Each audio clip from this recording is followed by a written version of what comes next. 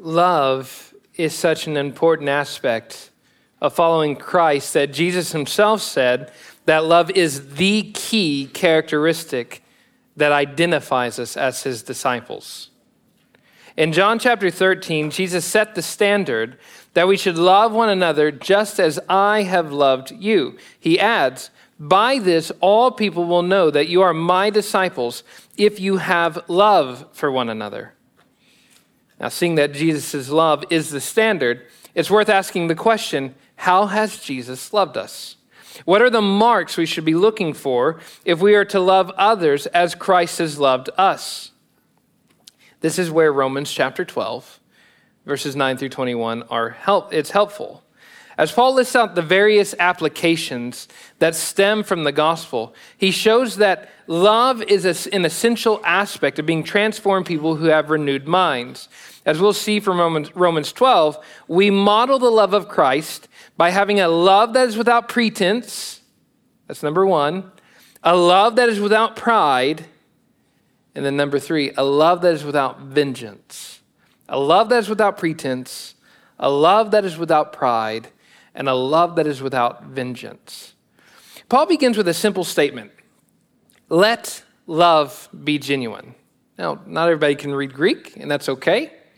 But if you were to look at the Greek, his statement could also be translated as love is without pretense. It's not just a command, it's actually a statement in that kind of form. And he kind of gives it like it's just a simple statement. Love, true love, real love, is without pretense.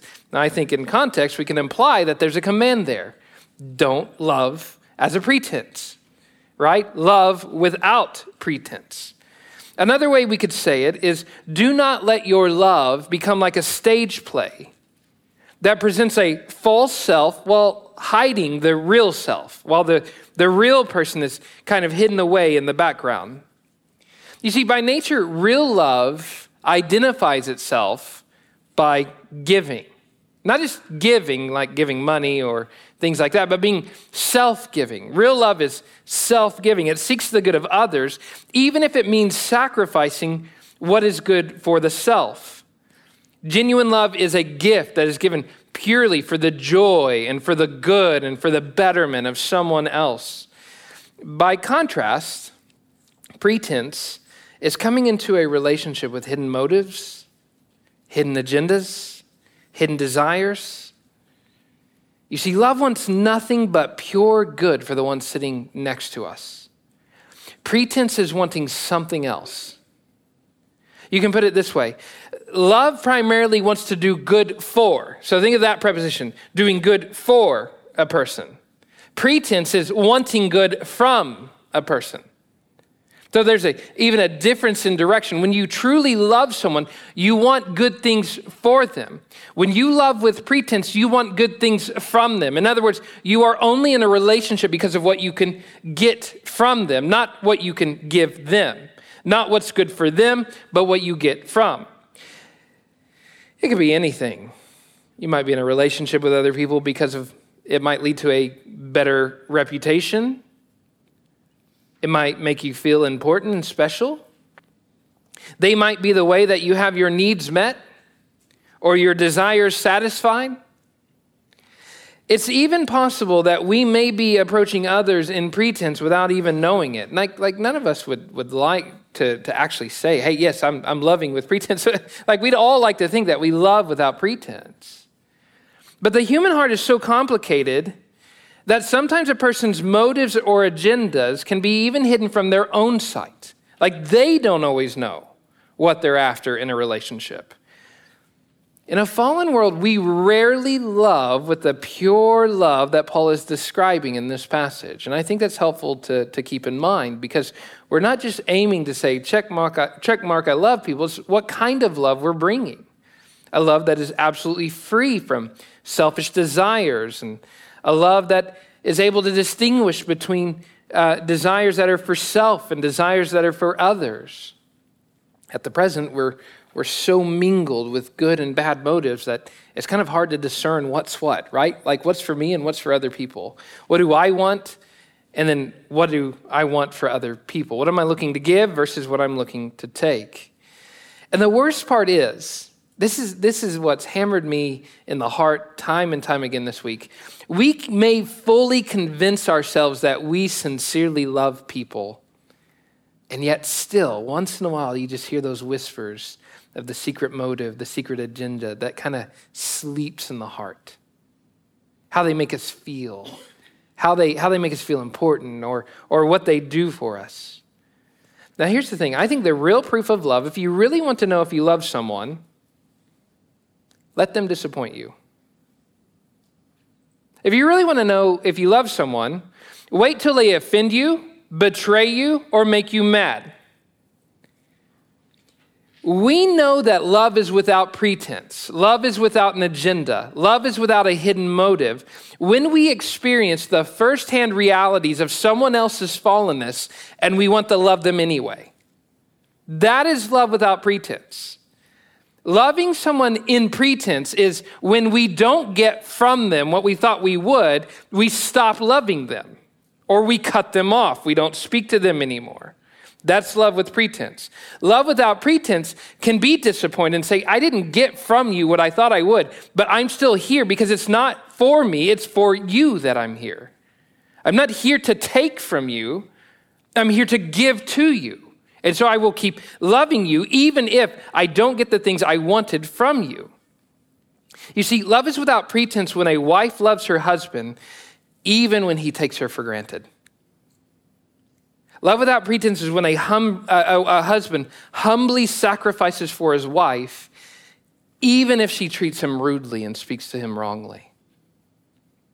You see, friends love each other without pretense when one friend says something, steps in it, totally ruins expectations, and yet the other person is willing to keep going. That's love without pretense. Constant, committed love that is there whether we get what we want or not is the heart of all other things that Paul says in verses 19 to 13. What does love without pretense look like when it comes to daily life application? Well, first off, you hate what's evil. Because we're so committed to see good accomplished in the lives of others, we detest anything that is against that good. Friends, as a pastor, when I express concern about your marriage or your relationship or a sin problem, it's not because we're being nosy. It's not because the church is trying to get in your business. It's because it hates anything that is against your good. We hate it when a man ruins his marriage. We hate it when a sister divides because of an offense and isolates. That's not for their good. That's the opposite of good. And because we are so committed to seeing good done in other people's lives, we do the awkward work of being against it. I hate it when you get into such arguments with your wife or your husband that you feel like you have to divorce. Why? Because it's not good for you. We should hate it when a brother is found out to have a porn addiction. Why? Because it's not good for him. That kind of complacency that we sit back and it's none of our business. No. We are committed to the good. We hate evil. Which means that sometimes we do the awkward work of saying things that other people don't want to say. Why? Because we want your good. And what you think is good for you may not be what's best for you.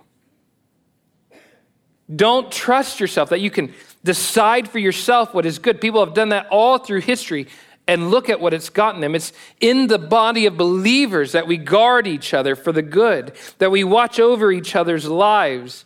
Hebrews 3:13 says that we come together, that we're with one another. Why? So that each of us will keep one another from being hardened by the deceitfulness of sin. Do you hear the assumption of that passage? You are at this moment being tempted to harden yourself against the Lord. Little sins, pride, complacency, laziness, anger, maybe political idolatry, maybe career idolatry, maybe self-righteousness. You're at this moment being tempted to be hardened into a life against God. And it's in a body like this that because we love each other, we plead with one another not to do that. We keep each other soft, so to speak, rather than hard to sin. We keep each other questioning what motives we have. We seek sincere love and a sincere life. We don't like it. We hate it when somebody does something that can harm themselves and their relationship with the Lord. So when you're here, you're sitting with people who are your loving guardians, who are looking to do you good. If a church is truly a church committed after the love of Christ, then we're going to guard one another from being hardened by sin. And it takes humility on your part to receive that ministry. Paul goes on to say that in addition to hating the evil that could destroy another's life and clinging to good, we should also be competitive.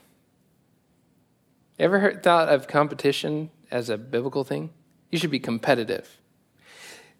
That is, competitive in the way that you honor one another. He writes, love one another with brotherly affection.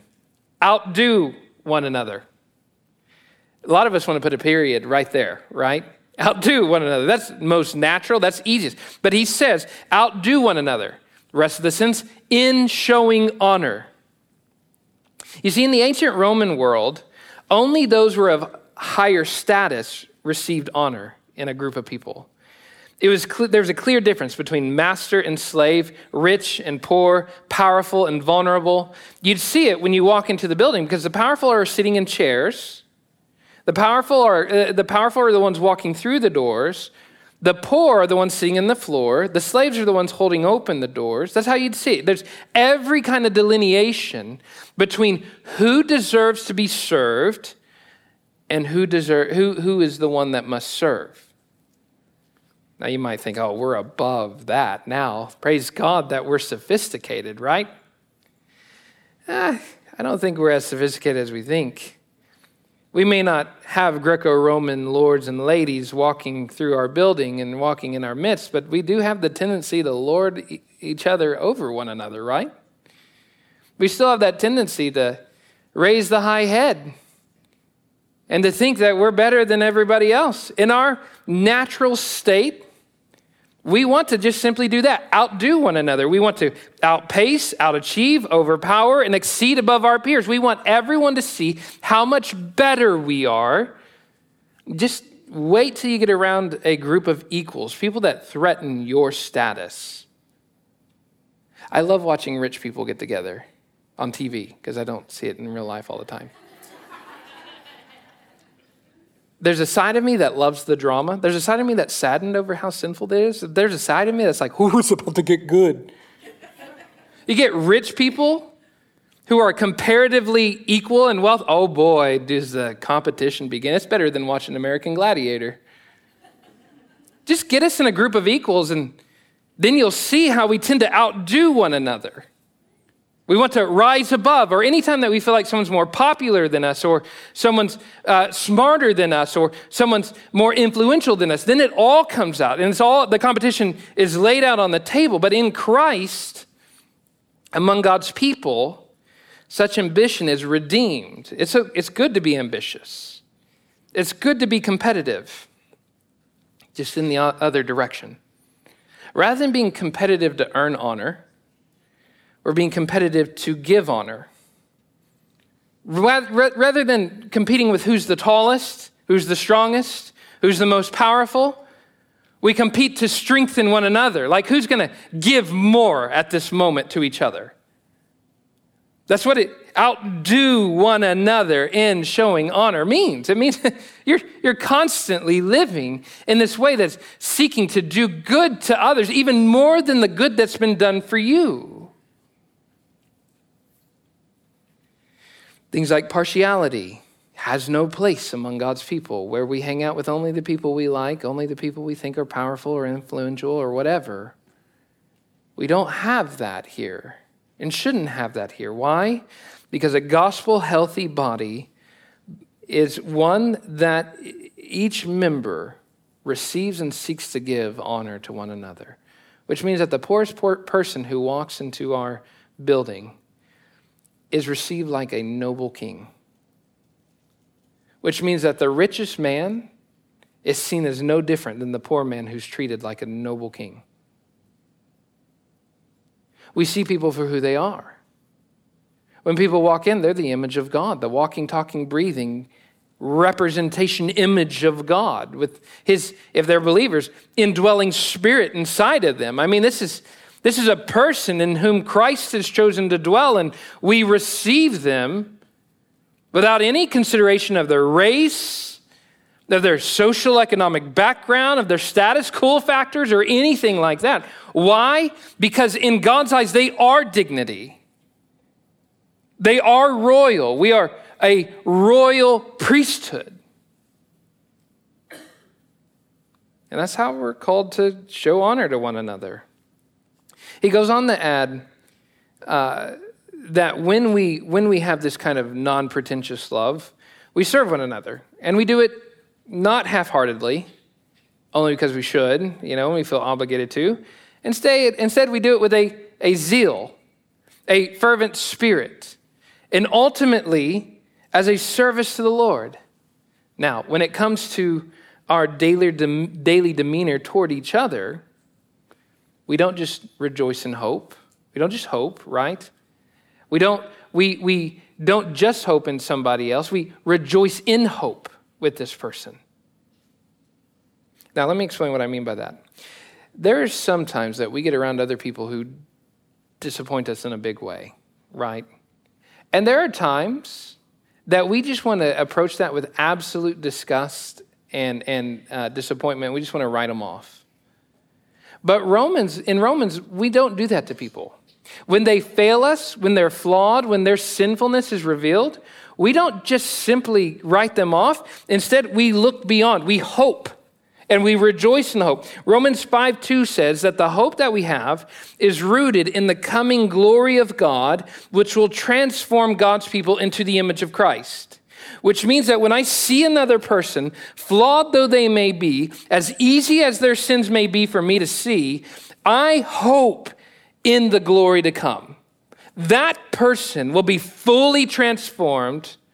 As C.S. Lewis said, if I were to see what they will be today, I'd be tempted to worship them. That I hope, and not just that, I rejoice in hope, which means I bear with their flaws, knowing and rejoicing that they will not always be who they currently are. There will be a day that they will be perfect and righteous, sin-free, absolutely perfect and glorious. The very people we snarl our noses up at when they offend us are the people that we will one day not even be able to fathom their beauty, their grace, the glory that shines from their face. I think it's important to keep that in mind. As a pastor, it's certainly helped me love many of you. It's confession time. And you might say, well, it's helped us to love you too, Pastor. Then we're doing this well. Good job. Paul adds that pretense-free love is also characterized by patience and hardship and consistency in prayer. Now, implied here is that we are praying for one another. When needs arise, we follow the example of the early church by sacrificially giving. And in 2 Corinthians 9:11, we see that by giving to one another, we foster thanksgiving among the people of God. I've seen this so many times in Grace Church. It's just amazing. When needs arise, people give. And when people give, the person who receives it's an overwhelming evidence that God has provided. Just the gratitude that comes from that. Not for us and not for the gift itself, but for God. As we give to one another, our giving and our loving and our hospitality is a visible representation of the invisible reality of a God who gives. When we share our table, our food, our house, whatever we have, we exemplify the goodness of our Savior, who has invited sinners like us to his table and made a place for us and shared what is his. The status that is his has become ours. He is the Son of God, and we have become sons and daughters of God. He shares that with us. I go and prepare a place for you. Why? So that where I am, there you may be with me also. In the epistles, you hear Paul talk about us being co-heirs with Christ. He shares That's non-pretentious love. Pretentious love would be Christ getting and getting and getting and getting and taking and taking. But what do we see of our Savior? We see Jesus giving, sharing. What can you give him that's not already his? It's all his already. A Christ-like love is a love that is without pretense, but presents itself in daily rehearsals of Christ-like grace and self-giving. You know you're loving non-pretentiously when your love smells like the love of Christ, when it looks like the love of Christ, when it tastes like the love of Christ. That's when you know you're loving like Christ and that your love is without pretense. A second aspect of Christ-like love is that it is love without pride. It suffers humbly and associates with the lowly.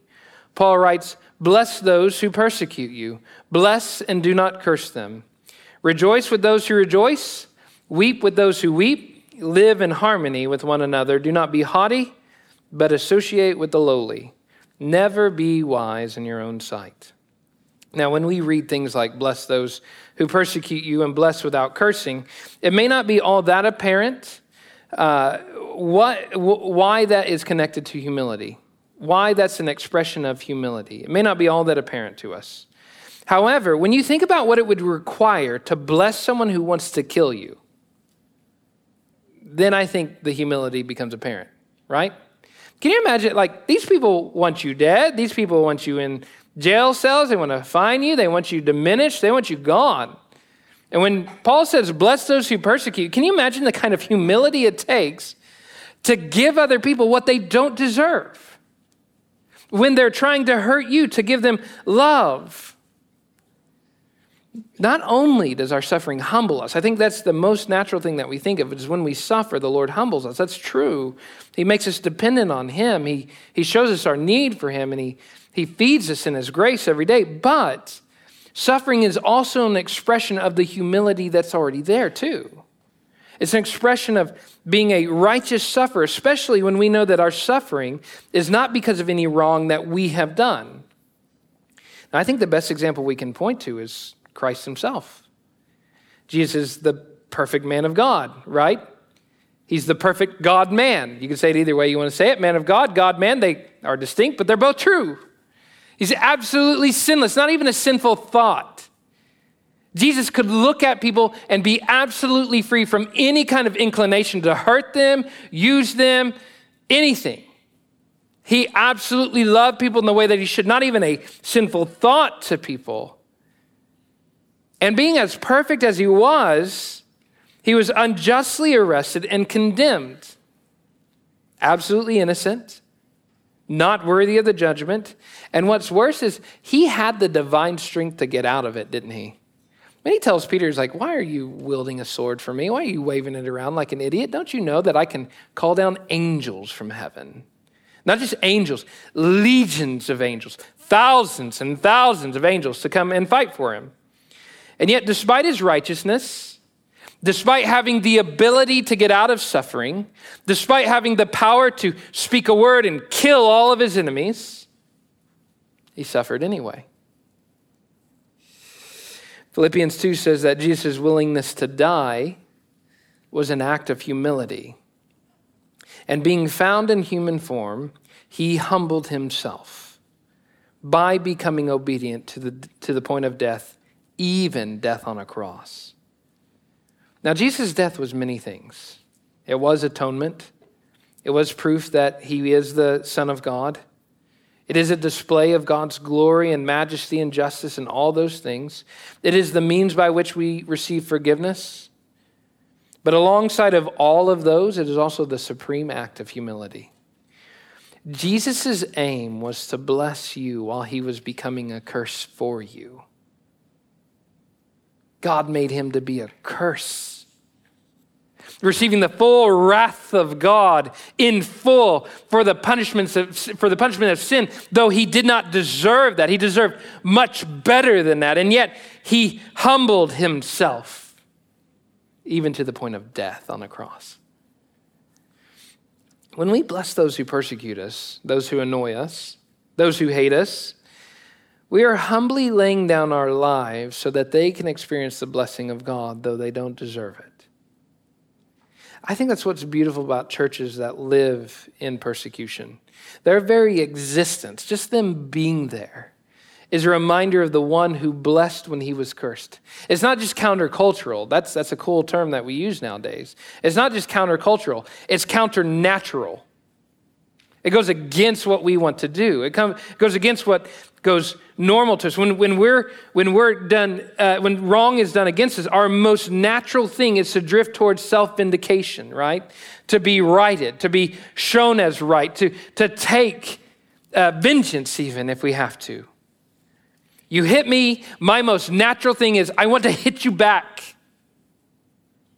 That's normal, right? What's not natural, though, is having a humility to bless those that hit, to bless those that hate, to bless those that have done wronged. Paul goes on to say that love without pride requires empathy.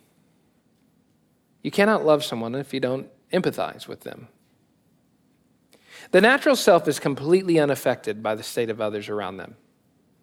When I'm focused on myself, it's possible for me to be completely happy and rejoice and be at the pinnacle of joy, even while the person across from me is weeping and their life is a mess. When I'm in myself, it's like all's right in my world, so why should I be bothered? Well, the reality is the gospel calls us to a better way. The gospel calls us to a self-giving empathy. I don't know what else to call it. Because it says this, rejoice with those who rejoice. Not rejoice when you feel like rejoicing. Rejoice when you're around people who are rejoicing. And then what else? Weep with those who weep. Not just weep when you're sad. Weep when other people are sad. When a single mom comes into the room and she's dead tired, you may be so relaxed because you just walked off the cruise ship. That's a moment where you step in empathy. You become tired with her. You feel it with her. You help her through it. You walk in with the kids with her. Moms and dads sick of changing diapers. That's when you, as the retired noble grandparents, step in and change diapers with them. It's a gospel empathy that doesn't just become complacent about my situation, but actually steps into the muck of somebody else's life. I'm not trying to validate whether people should feel the way they feel or not. You know, we go completely topsy-turvy when we start to validate whether a person should feel the way they feel. You're not them, and you would hate it, and you do hate it, when you feel something and other people tell you shouldn't feel that way. The gospel calls us to empathize, to put on somebody else's shoes. Let me put it a different way. The gospel calls us to put on somebody else's skin, because that's what Jesus did for us. You know, before the incarnation, the Son was the second person of the Trinity. There's never not been a time that the Son existed. We know that, right? He's eternal, right? He's always been there. He's part of the triune God. I shouldn't even say part. He's a person in the triune God. Three persons, one God. That's what we believe about the Trinity. Guess what he was doing? He was basking in the glory and love of the Father. What did he need? Nothing. What was he missing? Nothing. What did he need to achieve? Nothing. What did he need to accomplish? Nothing. What did he need to do to feel fulfilled? Nothing. Absolutely self-satisfied in the triune love. All this nonsense about God made the world because he needed somebody to love. Nonsense. God was absolutely happy and perfect in the perfect love of the triune God. Our creation is merely the overflow of his self-satisfaction. Not because he needed us to be satisfied, but because he was satisfied and he wanted to share that satisfaction with us. So why then did the Son of God take on flesh? Why did he become like one of us? One of my favorite books, it's an old book, you should read it if you if you care to. It's not that hard to read. It's just old. It's called On the Incarnation by Athanasius. Athanasius was living in a time when there's a lot of questions about who Christ was and what it meant for him to take on flesh. And here's what he writes on in the Incarnation. I just want you to hear this. I'm going to try to read it as slowly as possible so you can hear it and take it in. We were the purpose of his embodiment. And for our salvation, he so loved human beings as to come to be and appear in a human form. Let me just paraphrase all that. Why did the Son humbly put on flesh? Because he loved you. Because he wanted to.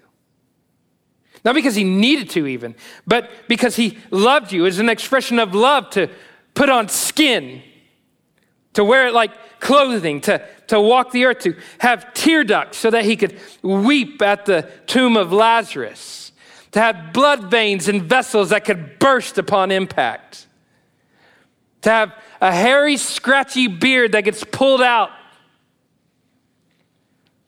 to have a flesh and blood wrist that hurts when you penetrate it. Why did he take on skin? Because you wore skin. And by taking on skin, he loved you. That's empathy, right? Hebrews says that he became as one who was exiled. He died outside the city. Why? Because we were outside the city. We were alienated from the presence of God. We were spiritual exiles. So he became an exile and died outside the city of God as a criminal. He's absolutely free from death. And yet what did he do? He died a death that rightly belongs to us. He was self-satisfied, didn't need to do that. And yet in his absolute perfection and immortality, he takes on flesh to die because that was your plight.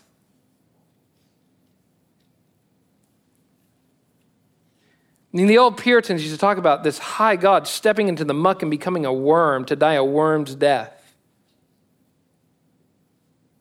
That's amazing love. That's infinite love. So my friends, all this stuff about empathy being bad and all that kind of stuff, that's not true. The gospel compels us to show empathy.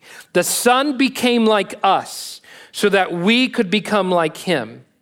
Therefore, we should become like others so that they could become like him. Love without pride means having an empathy that loves others well. Love without pride also entails that we live in harmony with each other. That's one of the points that he makes. In other texts, harmony talks about being of the same mind, like you hear that in Philippians 2, where we have the same mind with one another. But anytime that we're talking about harmony, unity, we're not talking about we all speak the same way, we all do the same thing, we all have the same hobbies, we all dress the same way, we all get the same tattoo. None of that, okay? It's not what's the word here? It's not, you guys can't preach, I don't know why I'm pointing at you. It's not exactness, right? We're not trying to be exact replicas of each other. That's not Christian unity. Harmony implies something else. Let's take music for an example. Any musicians in the room? Okay, I'm probably going to embarrass myself because I'm not a musician, and so I'm using a musical illustration here. So just sit back and be quiet. If I'm wrong, email somebody else about it. In music, harmony doesn't mean exact replication, does it? Can you imagine? I'm looking at Darla Talley because she's the local choir professor. Can you imagine Darla Talley walking into the room to teach her choir students how to sing in harmony, and they all sing in the same tone, the same note, at the same volume? That's just yelling, right? That's not pleasant. There's nothing that sounds good about that. Can you imagine if in our worship band, they all played the bass and the same chord at the same time, at the same volume? It's not music, right? That's just a humming noise. It's probably going to give us tendinitis. That's not harmony. Harmony accepts the fact that there is distinction. There are distinct notes, but these distinct notes play a part that creates beautiful unity with other instruments and voices. It's not just about its own sound, right? In a choir, it's not just the fact that you can sing that's important. It's the fact that you can sing alongside other people and their distinct voices. In a band, it's not just the fact that you can play, it's the fact that you can play alongside other people who are making distinct noises from other instruments, from other tools. Each voice, each instrument, distinct in tone, distinct in volume. But why? In order to serve the greater music. You see, sometimes when you sing in harmony or you play in harmony, it requires that you sing or play more softly, and other times it requires you to sing or play more loudly. There's an adjustment that happens. You may not always be the primary voice. Harmony, by its very existence, mandates that there are moments that you increase and moments that you decrease. Moments that you stand up, moments that you sit down, moments that you speak, moments that you listen, moments that you cry, moments that you weep with others, moments that you laugh. Harmony requires whatever the greater music needs. Now, we get into big trouble when we think of church as a solo. This is my chance to shine. This is my chance to sing. My vocal range is most important. Well, that's fine. You're singing solo, though. You're not singing in harmony. Harmony requires more than one, I think. Darla's cringing, so I don't know if that's true or not. But we're going to go with it because I've got the mic. Harmony requires more than just one. Harmony requires distinction, different volumes in that. And that's what makes it beautiful. So maybe melody is a better word. I don't know. But it's this ability to step back, to fade into the background from times, and then to step up when the moment requires. To get out of the spotlight, to turn off the mic, to sit in the chair. And then moments to turn the mic on and to stand behind here. That's what harmony requires for us. This, of course, means that we do not become haughty, where we're thinking high and lofty about ourselves, but instead we associate with the lowly. We do not just seek opportunities to exalt ourselves or hang out with other people who are important, but we hang out with those who are humble. And an aspect of that is to not think of ourselves as wise in our own sight, which means that we're not so impressed with ourselves, with the way that we think, with the way that people think about us. We're not walking around trying to present. Remember that pretense. We're just being ourselves. We're not wise in our own sight. We're wise because we have a relationship with the Lord. As Proverbs 3:5 says, we don't lean on our own understanding. We don't look at our own wisdom through our own sight. We trust in the wisdom of God. So if I'm wise, it's not because I'm wise. It's because I have a wise God and I'm around wise people. We get into big trouble when we think that we're the only ones that are wise, or we're the wisest ones in the room, or where we start puffing up our chests about how wise we are and how many good decisions we've made. My friends, I've been in ministry long enough that I've seen this play itself out, where a man starts to get a big head. People start listening. Influence begins to grow. People start asking him more and more, what do you think we should do? He gets puffed up with his wisdom, and the result is twofold: self-sufficiency, where he begins trusting in his own wisdom instead of the Lord's, and elitism, thinking that he alone knows what's right and good. I remember times sitting with this brother, and we would say things, and we said the exact same things, but I said it wrong somehow, because it wasn't his way of saying it.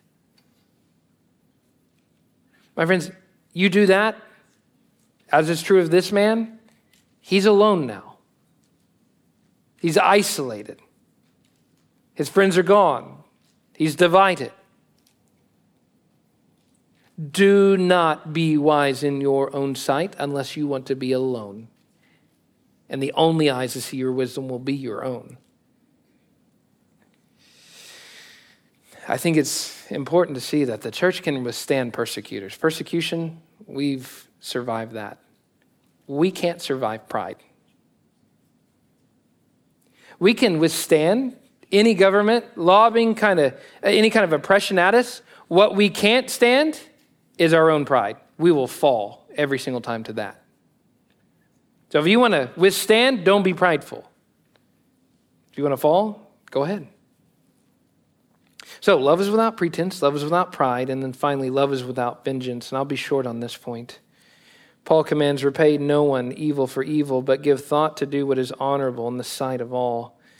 If possible, so far as it depends on you, live peaceably with all.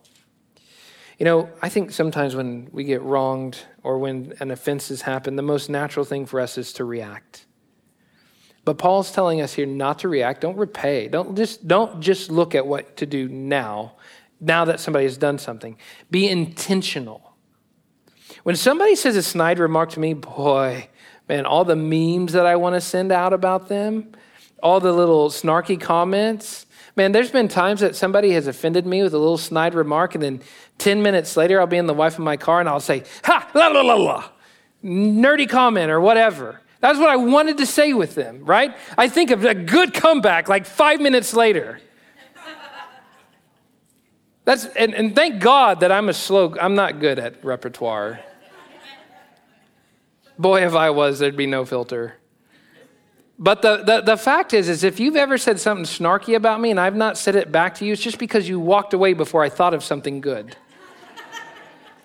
The Bible tells us not to repay evil for evil, but to be intentional about how we respond. The most natural thing is to do evil to those who have done evil towards us. Paul says, don't do that.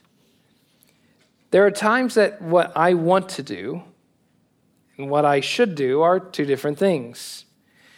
When I receive or I hear someone's snide remark or I receive some sort of offense, my mind might acknowledge that what I should do. For instance, like I should show them love and honor, even knowing that they're not honoring me. But boy, does my heart lag behind. Who wants to do that, right? Nobody wants to do that. If you say that you want to do that, you're a liar. Nobody wants to do that. If we're honest, we do not always want the good that we should do, and yet we should still choose to do good, even if at the moment we don't have the desire to choose it. This is where our wills and what we want at that moment must be submitted to the good will of God. Whatever I want at that moment, it has to fall under the greater reign of God. C.S. Lewis once described this as good pretending, right? I have kids.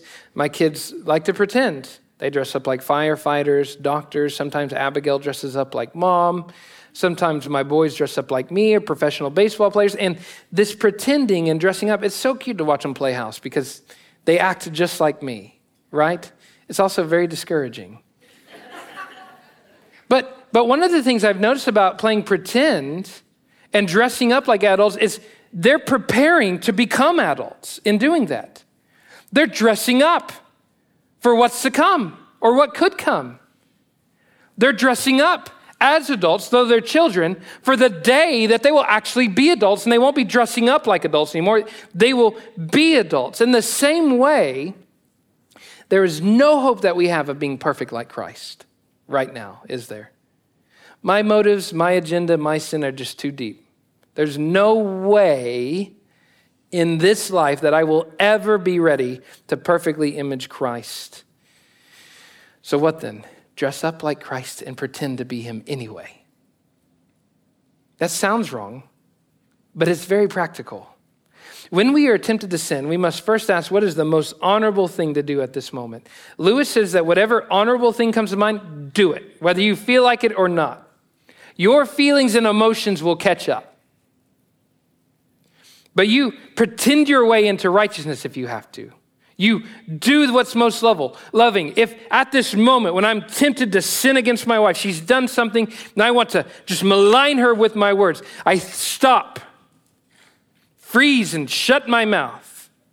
What is the most honorable thing for her, for me, and for God? Oh, but I want to. I just want to say it. You don't have to, you know. No, a lot of us think that we have to, but there is a shutoff valve, and he's called the Holy Spirit. He can silence that mouth really quick, and you can choose a better way. Do the most honorable thing. If you wait, you know, I think of people who are reconciling with spouse or friends. If they wait for the gushy emotions to come, they're never going to reconcile. You're not going to have a Hallmark reunion. What it's going to take is for you to say, it doesn't really matter what I want right now. I don't want to talk to my spouse at this moment. It doesn't matter. What does God want you to do? And what is most honorable? Go do that thing. Your Hallmark emotions might come, they might not. Either way, let your feelings catch up. You don't have to wait for it to happen. I always feel like preaching. I don't always feel like loving my enemies. I don't always feel like forgiving someone. If I wait till I feel like a forgiving person, then you're never going to be forgiven. Sometimes I just have to trust the Lord and forgive and say, Lord, you're going to let the emotions come. That's what it means to live at peace as far as it's possible, as far as you can do. And I have so much I want to say about that. As far as is possible, do everything in your power to live at peace. But I think we can summarize all the rest of this, verses 19 and 20, verses 18, 19, and 20, we can summarize by just simply loving people like Christ loves us. Beloved, never avenge yourselves, but leave it to the wrath of God. Live in such a way that you trust the Lord. He's the one that will make every evil thing right. He's the one that will fix every wrongdoing. Trust him. You see, when you know that the Lord is just and he sees every wrong thing done and that he has the power and promises that he will undo the wrong, you can love your enemy in very wholesome ways. You can feed those who hate you. After all, isn't that what Christ did for you? My friends, when we think about a Christ-like love, we think of those three things: love without pretense, love without pride, love without vengeance. And I would just ask you, which one of those things do you not see from the cross and the tomb of Jesus? From the cross, he loved without pretense. He died like a slave. He loved without pride. He forgave. He loved without vengeance. Everything he did was for your reconciliation. When we get to the tomb, we see it even more. There's no pretense. He died so that we can have life. There's no pride here. He died and didn't reserve the eternal life that he gained from that, the eternal resurrected life. He shares it. There's no pride in saying, that's mine, not yours. He gives it. He loves without vengeance. How natural would it be for one of us to kick the tomb up and go, ha-ha, surprise, suckers, and then to go to town, committing revenge and all these different things. Jesus doesn't do that. He loved without pretense. He loved without pride. He loves without vengeance. By this we know love, that he laid down his life for us.